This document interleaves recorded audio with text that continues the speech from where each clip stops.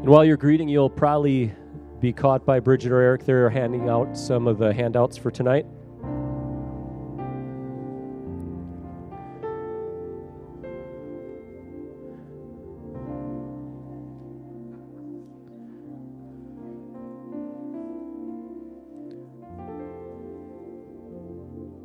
We have our classes dismissed.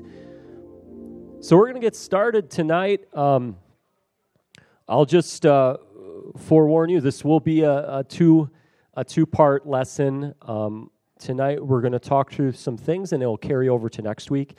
And hopefully you all were able to get the handout tonight. Everyone's got one of these, right? Wait, that is not what I wanted to hand out, so hopefully you don't have that. In fact, actually, you know what? Now that I think of it, we could probably make some copies of this if you guys want it. Does anybody want to do some coloring tonight? Maybe an activity? I could bring Cynthia in here. She'd explain this whole lesson up here. She'll probably do a much wonderful job than me, but sometimes I joke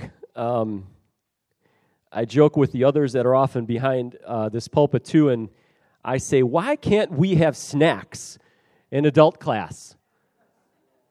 I mean, wouldn't that help us stay a little bit more attuned to what's being said? I mean, our bellies are full while we're hearing the word, right? I mean, it's like a double-edged sword. But no, I think that, and then sometimes on Sunday mornings, I really think we need to have nap time, but that is a whole other subject that we won't talk about tonight. But humor is good because it lets us loosen up a little bit, right? Amen. Amen. Well, tonight we're going to start just with a scripture, and if you want to stand, you can. We're going to read through just a brief passage in Hebrews chapter 1. And I hope that what we gather tonight will be something that's impactful. It's probably not a new revelation, but it's something that's very key to our walk as a Christian today. So in Hebrews chapter 1, we're going to read verses 1 through 5.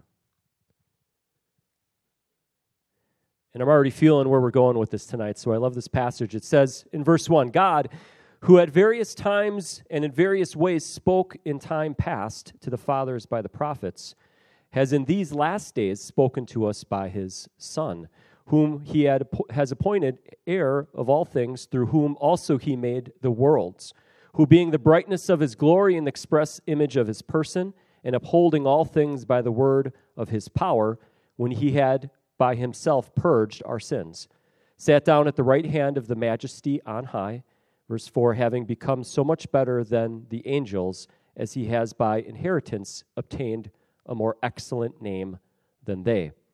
And last verse 5, for to who or to which of the angels did he ever say, you are my son, today I have begotten you, and again I will be to him a father, and he shall be to me a son. Amen.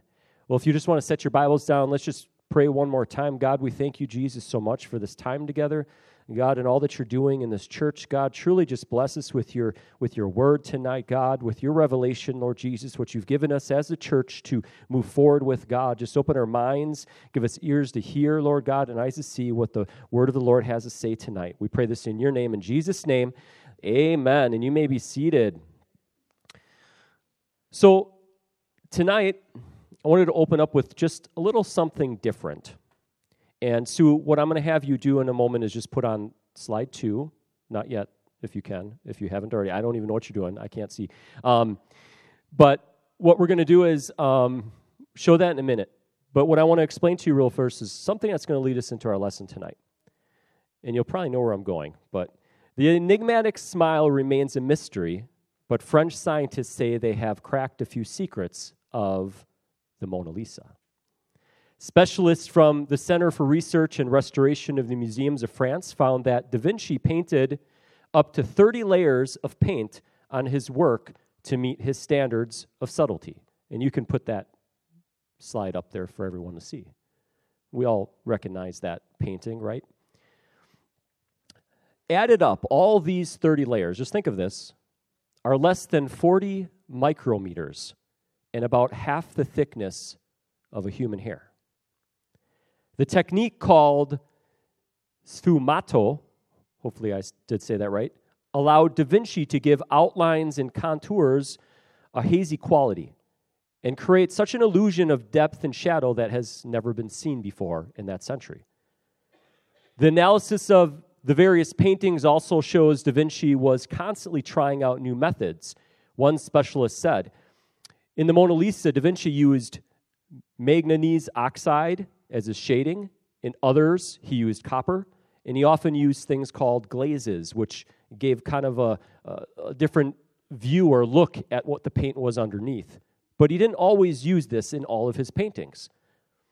The beauty and artistic methods used in this painting are well known around the world. It has become priceless and is an example to the many artists that have arrived after his time. And we'll come back to this painting in a little bit. But it was said to have taken him 16 years to paint that. 30 layers in 16 years to make one of the most famous paintings that we know of in this world, really, at this time.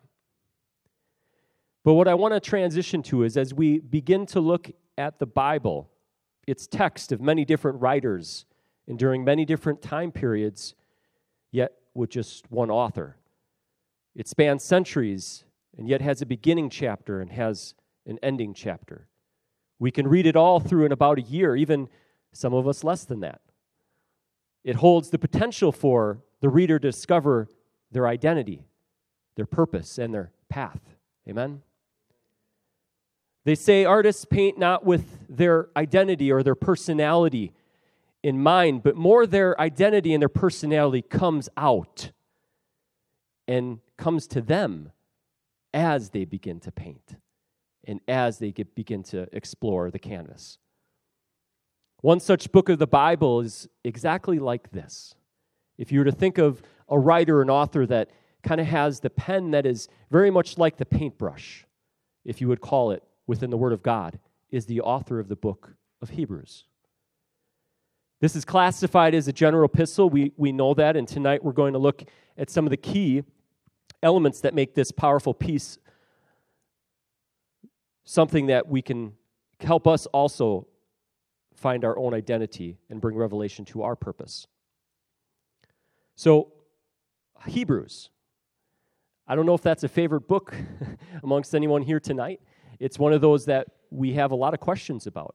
A lot of theologians don't know some of the details about this book within the Bible. It's an epistle, so it is made up of much different letters that were written throughout a period of time.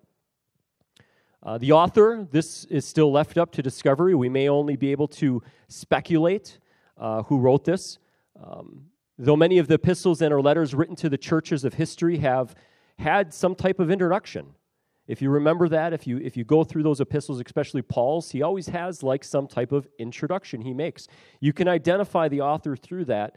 It helps us understand what his purpose is as well. But the book of Hebrews is almost written in a way where it seems to just take off from a place that already existed.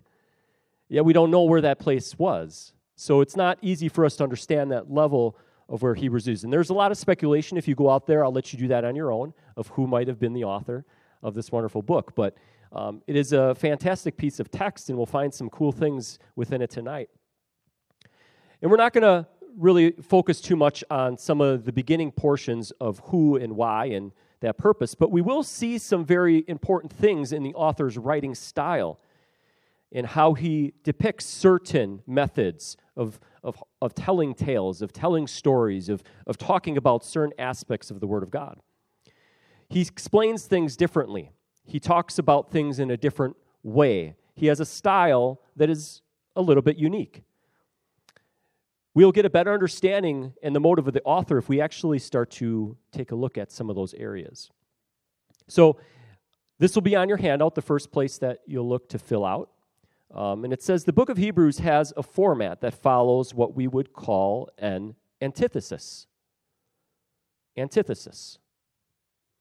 And if you're familiar, you don't have to be an English major, but if you're interested in literature and writings, you'll find out that antithesis is a figure of speech in which an opposition or contrast of ideas, so contrasting ideas or opposing ideas, is expressed actually by putting them in parallel.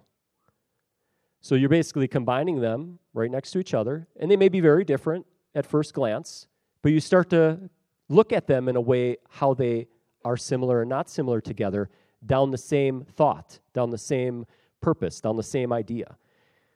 And this is actually the way that the author of Hebrews chooses to describe what's going on in that time. They want us to be able to see the difference between God's provision and promises for his people in the Old Testament, the Old Covenant, compared to the promises and provision in the New Covenant, the New Testament. And this method of antithesis is not just a direct comparison like the pros and the cons, but it uses the same concepts from each covenant. It uses the same expression of things in each covenant to show why, and this is the important piece here, why the new covenant is the more excellent way. And that's of course, the title I have for my message or my lesson starting tonight is the more excellent way. So Hebrews shows us that it's the past that promotes the future. It was what was done then that created what we have now. It really is quite beautiful the way he does this. Our current culture, though, as we probably already realize as we are living in the world today, we actually prefer the present or the future when we look to things. Everyone's always concerned about the now, or they're concerned about what is to come. That's where our minds go. We think ahead, we think forward, we think in front of us, right? Whether it be in the day or whether it be the week or whatever. That's the planning nature. That's where mankind has gone in the present modern world.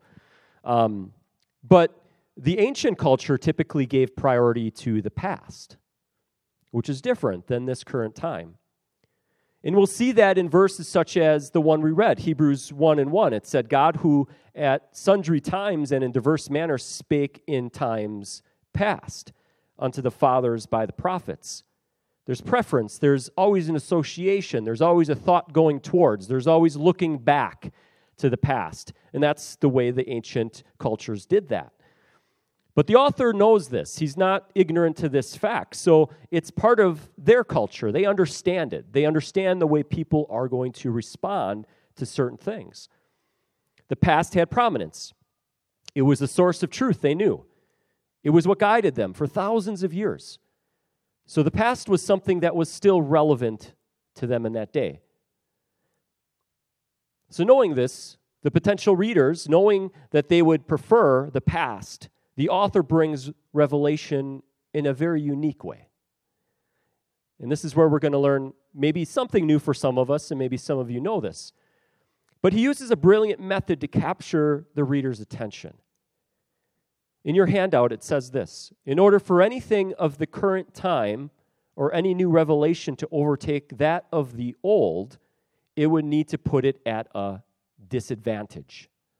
That's the key word there, disadvantage. So when we're looking at that, when we read through the book of Hebrews, everything that's stated that refers to the old. And then it starts to introduce something that is revolutionary, that is going to change the way that someone thinks about something. It's going to point them in a new direction. What they do is they do it in such a way. He does it in such a way, he or she does it in such a way that it puts it at a disadvantage. So it says we're not getting rid of that, but what we're saying, it's just not quite as good as what this is. And it's a really cool way that he does this. So the author understood that God's revelation would come in his own time. He didn't try to push anything forward, but he unveiled it. Things that have already taken place, things that are already before them. So revelation would not come because of a more, and this is a struggle we have in more modern times, is it wouldn't come because we're more enlightened people, or that our knowledge has increased, right? Or because we've entered into a time of reasoning. That's the way we think about things, that when God speaks to us, oftentimes he gives us revelation in his time and for a specific purpose. And he unveils it to us in a way that is not very similar to the ways that sometimes we received it in the Old Testament. We have the Word of God laid before us. They didn't have all of the things that we were presented to today. So this is what the author starts to unravel with the people. They often struggled with some of the modern methods of learning at that time. The Greco-Roman way of study and looking towards certain avenues for truth and for acceptance and for why the humanity is doing this and why they're part of this part of the world, they would explain things differently, and they would learn from them differently as well. So the author is he's very good at breaking this apart. So we learn that through reading Hebrews, that revelation, one of the main statements that's caught throughout there is that would come because God decreed it. It wasn't because mankind came up with it. It wasn't a new found truth that someone just uncovered somewhere, but it was because God decreed it. He said it. He set it in motion. It was done. It was set before them. And it's a really, really cool thing. But on your handout, next part says, the author's intent was to reveal this new covenant with mankind in such a compelling way that there truly was no excuse to turn back. An example of something like this, in the way that the author is bringing forth the truth in Hebrews, is something similar to, if we think about the printing press. The printing press was invented. It never really took away with the ability to write. It never took away from the ability to create and be creative, to bring literature forward. It didn't take away from the author. But what did it do? It presented a way for us to better be able to get that literature, get that knowledge, get those stories, get that understanding into more people's hands. And not even just more, but farther reaching than ever was possible before. It didn't necessarily overwrite our methods of creating stories or creating literature in general. It didn't overwrite it, but what it did is it made it possible to go even farther. Right? That's a very similar expression that the author chooses to make in Hebrews. So, and some of this will make sense as we connect the dots as we go a little farther. But who is the audience of Hebrews? The author's audience most likely is the Jewish Christian. So it was to proclaim the truths of the incarnation. It was something new. The incarnation wasn't known. And the promise given to the forefathers actually being fulfilled. Things that would point back to the prophets, things that would point back to the Old Testament, now were being fulfilled and right before their eyes, even if they didn't quite see it. The author of this is trying to unveil that truth to them and do it in a way that's very, very, very a good way to do it. So the Jewish Christian would have carried on a lifestyle that supported the Mosaic law and the teachings of the prophets, right? That's what they would have had at the time. It was the only way they knew. So the author does not dig up that foundation, right? He doesn't just dig it up and destroy that foundation, the thing that they knew and what they relied upon. He didn't wipe that canvas clean. But what he does is he uses what's already been established, what was already put in place, what the Old Covenant already stated, what was already things that they knew, things that they followed, the life that they lived. This is what he did. He put that all before them, right? And then he does something extraordinary, something that took a really great deal of thought. And this is where we're going to come back to those paintings. You see, like most traditional artwork uses paints of oil, right? Acrylic, things like that of a modern age, but oil was primarily of the past times in the 16th century, 17th century. But they would use a single layer across a white canvas or a styled canvas. And that's how they would paint. They would start in a certain area, they would add pieces, but they wouldn't really have any of the paint overlap or cover any aspect of what they've already created. And that's how they would create the portrait or the subject that they were trying to illustrate. This would actually create a smooth and uniform substrate. The surface, the substrate would actually allow them to glide their brushes more easily and be able to adapt to wherever lines they wanted to draw or wherever picture they were trying to make. But in the 16th century, well before even some of the most respected artworks were created, there was a painting style that began to develop. Instead of using a single layer to create a scene, the idea of overlapping or what would be considered layering, mind-boggling, right? How layering was experimented with. And layering in its early methods would see the artist paint one aspect of their subject first, letting that one application of paint dry before adding another. The next layer would add another aspect of the subject, and so on and so forth, allowing each application to settle and bond to the canvas before the next one would begin to be added. Some examples of that, if you want to put up slide 3 for me, are some of these paintings. You may not be able to read the text up there, but there's a painting by a famous painter called Aqua, uses that very format. You'll see there with the birds and kind of the lily pond beneath it. And then there's Camelback Mountain in the middle, and that's used in the same method, more of a realistic type of painting. And then the last one is the Sky Mountain, and that one's a little different. It's a little bit more blended, but that was all created by putting multiple layers, sometimes hundreds of layers of paint on a single canvas. They're quite beautiful, though, however they are able to do that. But some paintings, the layers are painted more translucent, and some layers beneath affect the colors that are on the top. In other paintings, opaque layers are used to obscure parts of the previous layer, but not cover them completely. So you're able to see subjects that, if you were to look at them like in our natural with our eyes, you see depth, right? Like an example of a layered painting, if you were to try to paint like an animal with fur, something that has a lot of depth, that has a lot of transition to it. It's thick, there's material there, right? And what you would do in a layered painting is you'd start dark, maybe the first layer. And then you'd have multiple layers of different shadings that gradually got lighter as you got to the outside. And what that would do is that as you added those different layers of those different lines and all the things that you would add for color, you would actually allow that painting to look like it had depth to it, or a shadow, or it would look more real, from a perspective, if you were to draw something or paint something that had fur.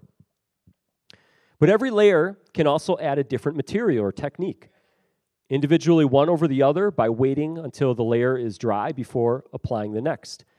If you want to show the next slide, that one. That's another example of that very principle.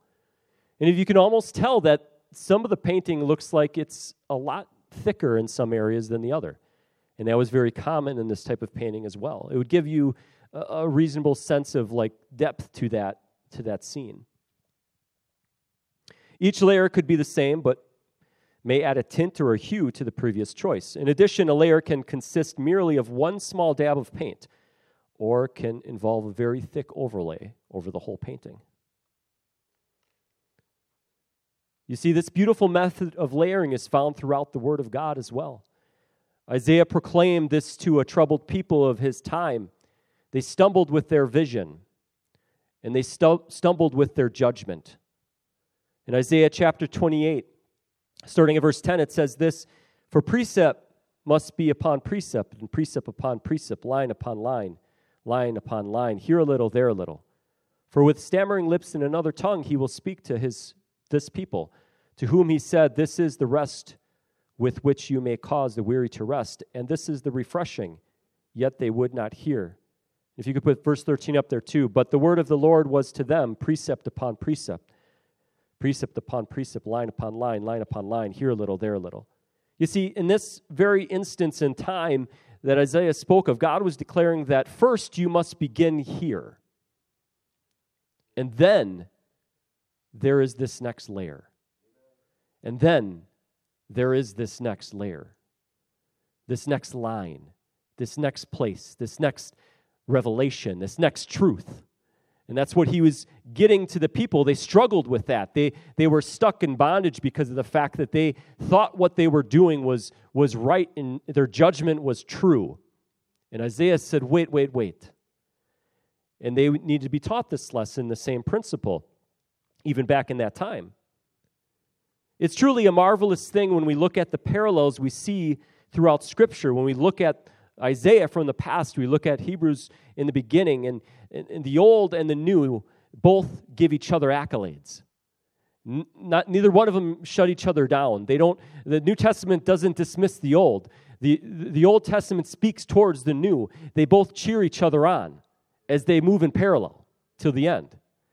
There's no dismissing one or the other. The New Testament is the prominent, more excellent way, but the Old is what laid the layers before it so we can see the image that we have now that we see in Christ. See, therein lies the purpose of our author of the book of Hebrews, to not diminish the old way, but to reveal the more excellent covenant. On your handouts, it says, so the letters contained in Hebrews speak of the message that was delivered to the faithful fathers of the past, and how in a more complete, that's a fill in a blank, an excellent way is delivered to the church today. You see, in a more broad stroke of context over the epistles in general, you'll find there is a strong degree of focus put on the former times versus the current age. You'll see this as a common intent in the letters most often given to the churches. There's often a strong reference to the prophets, for in that time they were God's chosen.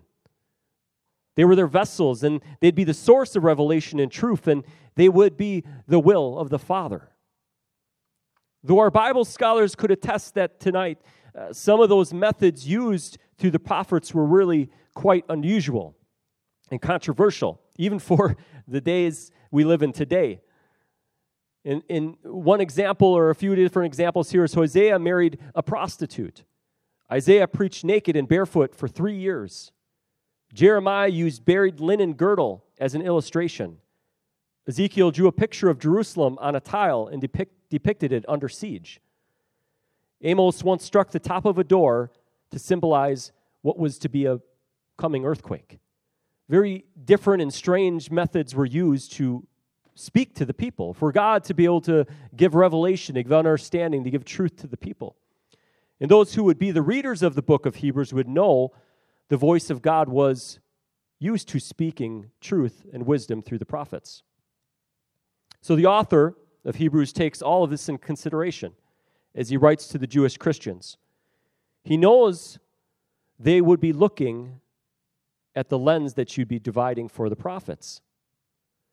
So on your handouts, another good point is, so they write so that the Jewish Christians of the early church would look beyond just the prophets of the Old Testament and look more earnestly to Jesus. This was all intended to point to a more excellent way. It was important to reveal the truths that were not readily known at the time. You see, the revelation of the early church were found through the general epistles, including Hebrews, with this very same method. It was always taking a look at what was already founded, what was already put in place, what layers already existed of truth. And that revelation then expanded because now Jesus was here.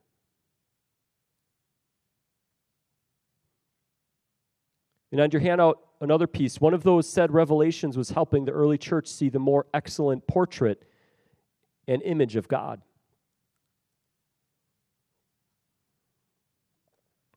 Portrait and image of God. For many centuries, God's image was intentionally left incomplete. He was only seen as these things on your handout. You can see the 1 through 5 there. God was only seen as these things. He was seen as, 1, the Creator.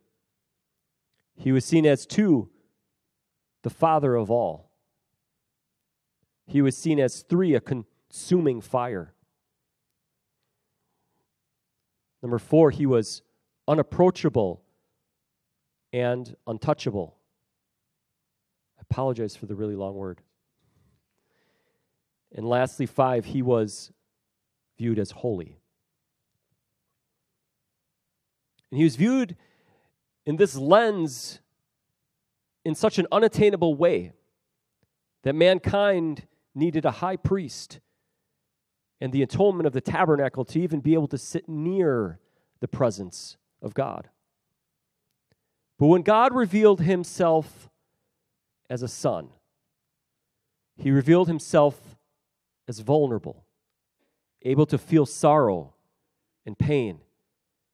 He had compassion and he wept for his creation, for his children. This was probably a reason why the religious elect could not see Jesus in God. What was on display, the emotion, the humanity that was visible caused them to look past that even possibility. Because that wasn't the God that they knew. That wasn't the God that they saw. And on your handout, though the author of Hebrews, through his method, shows us this, is actually the more complete image of God. The Son is the more complete image of God. So if we look at this, I won't go into this very long, but I sometimes this is the way my brain works. When we look at Scripture and Revelation, a lot of times we do have to take in consideration the translation and the Scripture and the words that are being used. So in our more modern language, in a Scripture, let's just say Hebrews 3 and 6, if you could throw that one up there, Sue. In verse 6 it says, "But Christ as a son over his own house, whose house we are if we hold fast the confidence and the rejoicing of the hope firm to the end." The word I want to focus on there is son. So, but for Christ as a son. You see, in our more modern languages that we have today, we often attribute a missing article. So in this instance, you'll see the letter A before son. We also use things like his son, or the son, or in this instance, like I said, a son. And our language requires us to understand the quality and the type of son, which is what those very first words mean, right? Because if you just say son, you don't have any understanding of what son that is, whose son that is, where that son is. Any of those things, we have no idea in our current English language, right?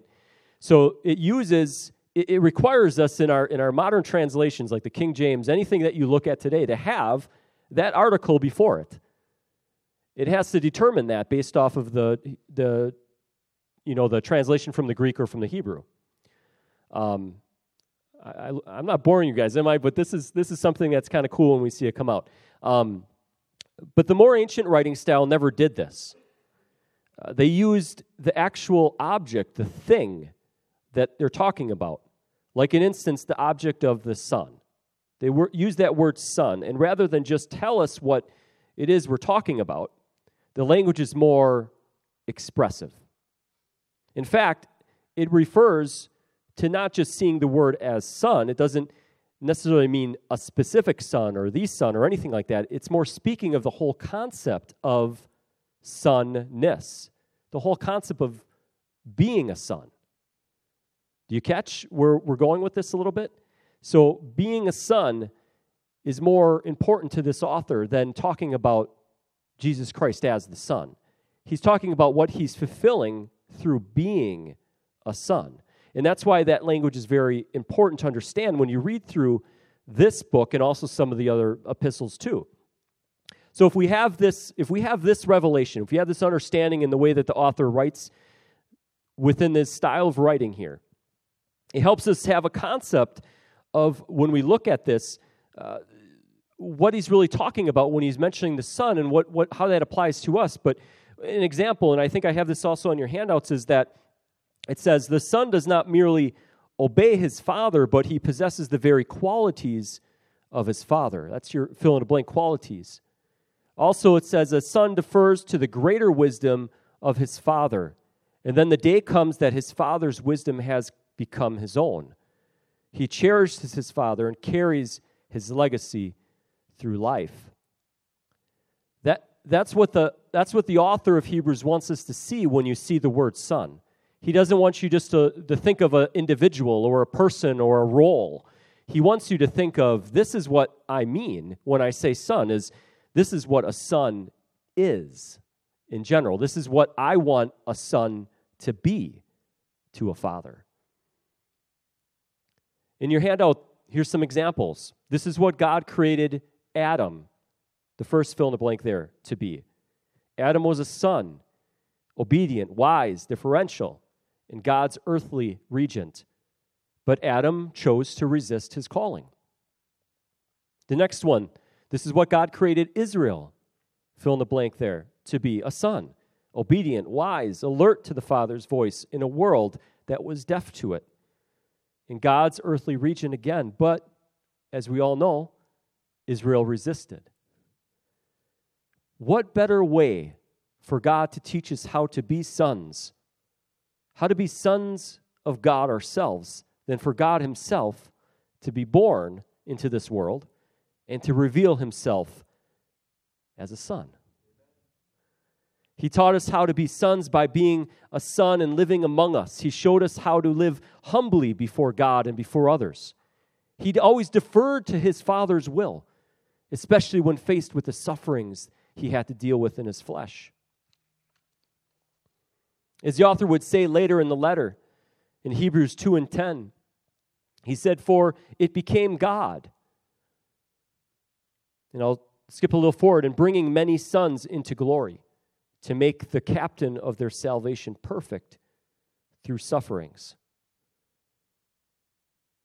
The whole point was to give us what we need to understand in the layering of what was already given us as an example of who God was from the old covenant.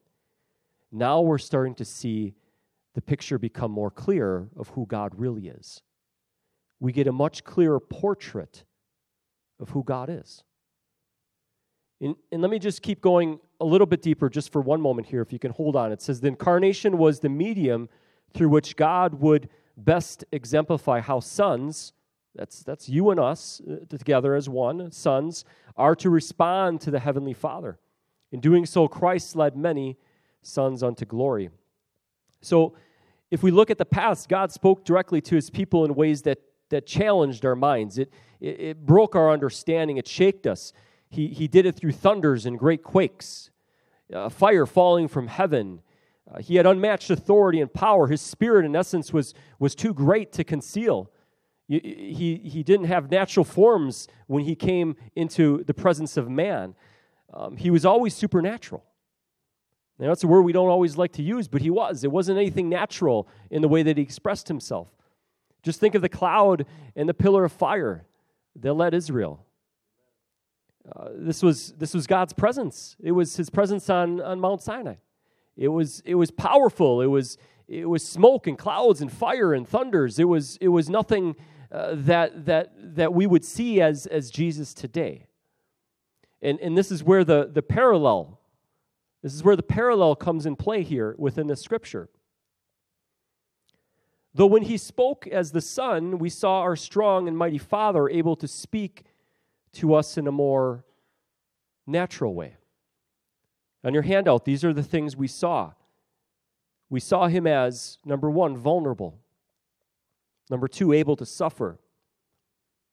Number three, express his pain. Number four, express his sorrow. And the fifth one is show his compassion and his love.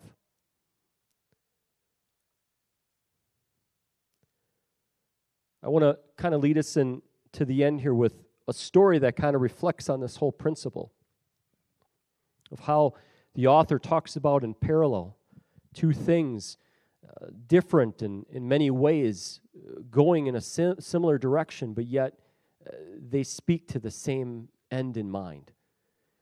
And there's a story, there was one I read about a young son who went to visit his grandfather in the hospital. And he accompanied his father to the room in which his grandfather laid quietly and peacefully on the hospital bed. And fully expecting his father to remain stern and stable, the young son stood slightly off to the side. Though when his father sat next to his grandfather and pulled close to his side and took a damp cloth with one hand and gently began to pat his own father's forehead. The young son stepped a little closer. And when the boy's father took the other open hand that he had and held his father's hand, which lay helplessly on his chest. And as he saw tears begin to fall from his father's eyes, he stepped a little closer still. And when the young son's father laid his head upon his own father's chest, and in a shaking and broken voice, he heard him say, "Daddy." all the young man could do was begin to weep as well. You see, a once singular view, the young son's father changed completely. His father's usual stoic nature and strong control over his emotions faded away. And now he began to see his own father, not just as his father, but also a son. He had only known him as a capable and confident man, who above all else was stable and strong. He never expected to see his father as a child. And from that day on, his perspective and view changed. It was no longer just the commanding voice he heard or the broad shoulders he saw, but there was also something vulnerable just beneath that strong exterior. In this eye-opening moment, the young son never found a reason again to cause strife with his father, to get in between him and himself for any reason, because he finally saw his father and who he really was. You see, what we see in Jesus is what God was all along. It's not to say God was never vulnerable, able to feel sorrow or weep for his creation or for his children. In fact, it was not the weaknesses of Jesus' flesh that caused these attributes to exist. No, it was because of the flesh that we were now able to see God as his most authentic self. Jesus is not the express image of only God's compassion, or only a version of God in which he experienced mankind's suffering. No, on the contrary, and this is on your handout, Jesus is the most excellent view we have of God. We must not confuse humanity as existing outside of God's attributes and his expressed image. We cannot say God took on the nature of humanity when he robed himself in flesh, but more that humanity received the nature of God already in creation. After all, we know we are made in his image. Jesus was not made in the image of mankind. In fact, our emotions, our attributes, every virtue we have are all inherited from our Father. And my own thoughts led me to this when I was reading through much of the Scripture and studying for this is it possible that God the Father saw himself already in the image of Christ from the very beginning? Before the seas were formed, the firmaments were made, the earth was created, he already saw the Word made flesh. And oftentimes we think when he created us, he molded us, he pulled us out of the dirt and created something new. And it was beautiful, that it was something unique, but all along the way, God already saw what that image was. And he saw it on a cross, and he saw it in a tomb, and he saw it raised up again. And that's who we are, is that image. We were visible long before anything else that we see in this world was ever created. Why? Because God saw us through him. Each and every one of us. And after all the terms that we've said tonight, sons, we talked about a lot of technical things within Scripture. We must pull this out of the Scripture, knowing this revelation that this is what the Hebrew author was trying to tell those Jewish Christians at the time. They struggled with this. They couldn't understand this. So he's telling them that, no, you are a son of the Father.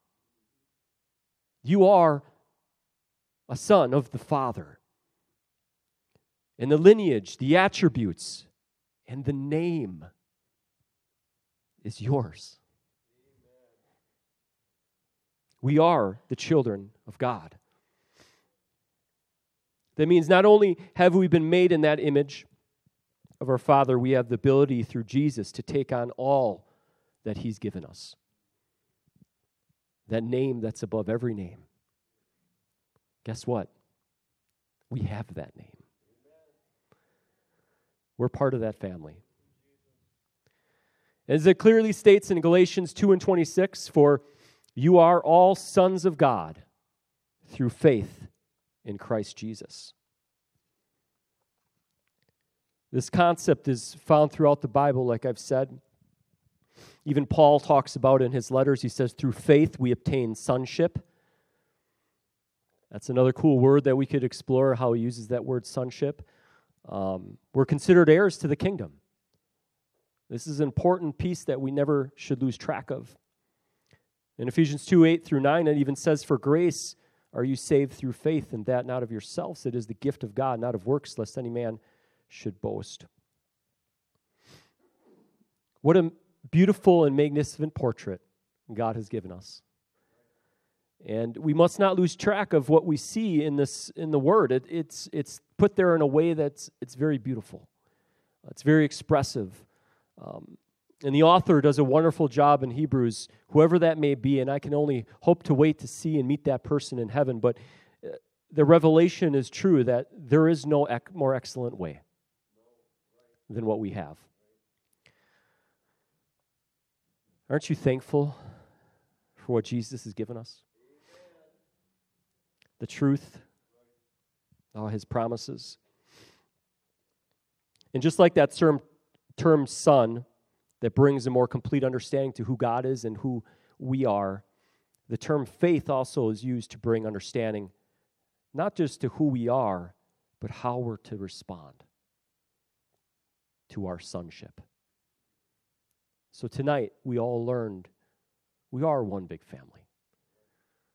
And what it means to be a son, to look at that time and how that runs in parallel exactly to what God was. He was always from the beginning, except revelation comes in his time. And I'm thankful that we have that today. But next week, we are going to explore, now that we have all been called sons and daughters of the Lord, how is it that we are to respond to that? All right? Excited for the next adventure? I'll bring coloring sheets next time. I just don't know where the crayons are. We'll have to find those. But praise the Lord. Praise the Lord. Thank you for being patient. It's just a wonderful opportunity to look into the book. Tonight we basically went through chapters 1 and 2 of Hebrews. So go back, look at that, explore it, read through it. You'll see a lot of the things that I just talked about tonight. And then next week we're actually going to be, if you want to get a head start, we're going to be going through chapters 11 and 12. So we're going to talk about faith a little bit and that. So why don't we just all stand? And we're going to say a word of prayer before we go.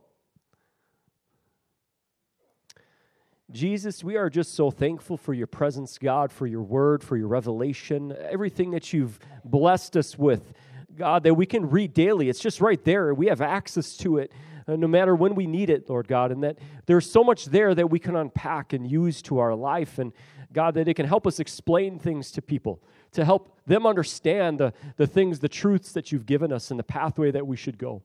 So bless us all tonight, God. We thank you. We thank you as our Savior. We thank you as our Father. We thank you of all the things that you've already done in our lives and where you're taking us. Bless us all here tonight as we go our own ways. God, we love you and we pray this in your name. In Jesus' name, amen. Amen. Thank you all, and you guys are dismissed.